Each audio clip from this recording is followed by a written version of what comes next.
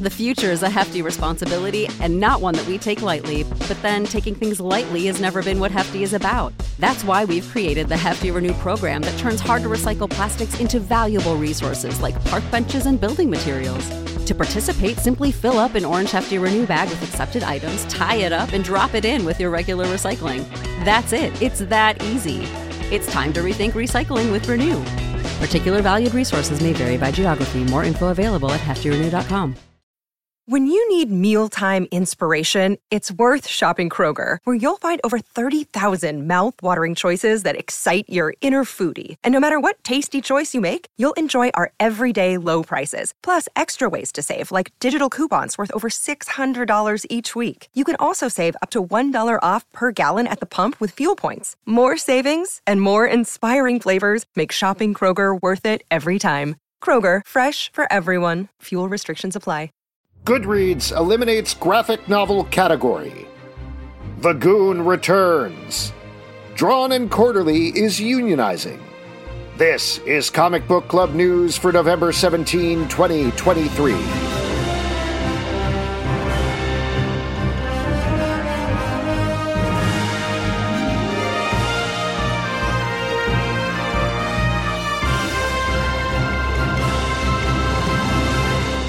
Every year, Goodreads, the social platform for rating and reviewing books, has a public vote for their best of the year. Only this year, those categories won't include graphic novels. As announced earlier this week, Goodreads is cycling out several categories: children's and middle grade, poetry, and graphic novels. In their place, the site will introduce a new category, romantasy, which, in case it isn't clear, is a made-up portmanteau of romance and fantasy. Goodreads will continue to have categories for both romance and fantasy. By the way, why this change? Unclear, though the culprit is rumored to be not enough nominees in the removed categories, which sounds a little insane, to put it lightly. While the Goodreads Best of the Year isn't the be-all, end-all of lists, the site is a major driver in raising awareness around books in general. And I will say personally, as a user of Goodreads, I always add any graphic novels I haven't read over the course of the year that make it onto the Best of the Year to my want-to-read list on the site. So this is a net negative for me personally. And before we move on, it is perhaps of note that Goodreads is owned by Amazon, who also earlier this week eliminated the Comixology app and replaced it with Kindle. While we'd caution not to look into the two as related events, or even an outright attack on comics by Jeff Bezos, it does point to a general lack of respect for the art form from the company. As for the missing Goodreads list, we'll have to make do with the 300 other best of lists that will be released over the next 2 months.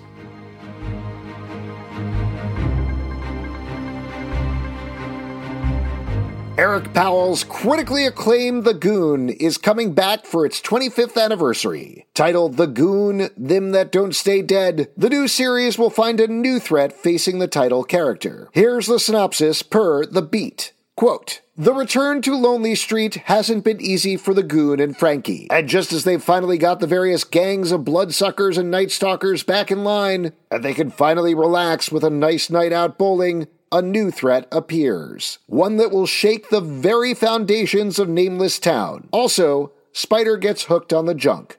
Drama. The new title will be published through Dark Horse Comics, a reversal from previous years. While The Goon was released through the publisher for 2 decades, Powell moved the title to his own publishing line in 2019. However, for the new mini, The Goon is right back at home. The first issue arrives in stores on March 20th, 2024.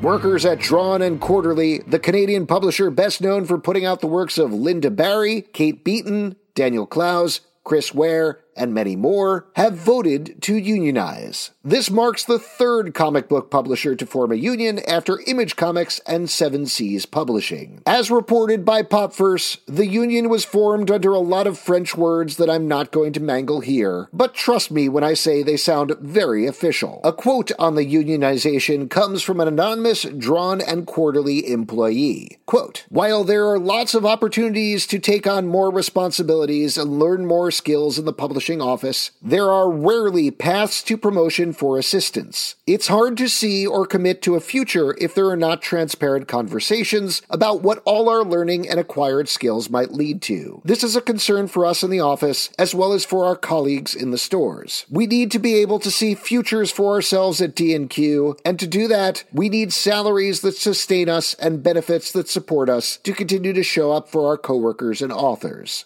Good luck to the new union, and as a wider-scale effort to unionize comic book workers that far off, more on that as it develops. For Comic Book Club News, I'm Alex Zalbin, and technically this podcast falls under the category of romantasy.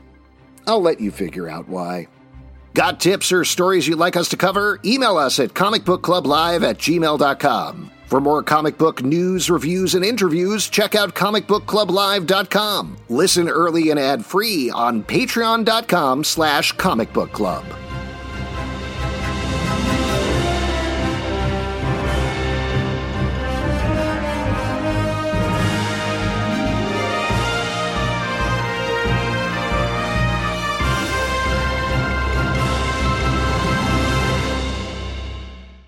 Grand Canyon University, an affordable private Christian university, is one of the largest and fastest-growing universities in the country, offering more than 270 programs online. In addition to federal grants and aid, GCU's online students received nearly $130 million in institutional scholarships in 2022. Find your purpose at Grand Canyon University. Private, Christian, affordable. Visit gcu.edu/myoffer to see the scholarships you may qualify for.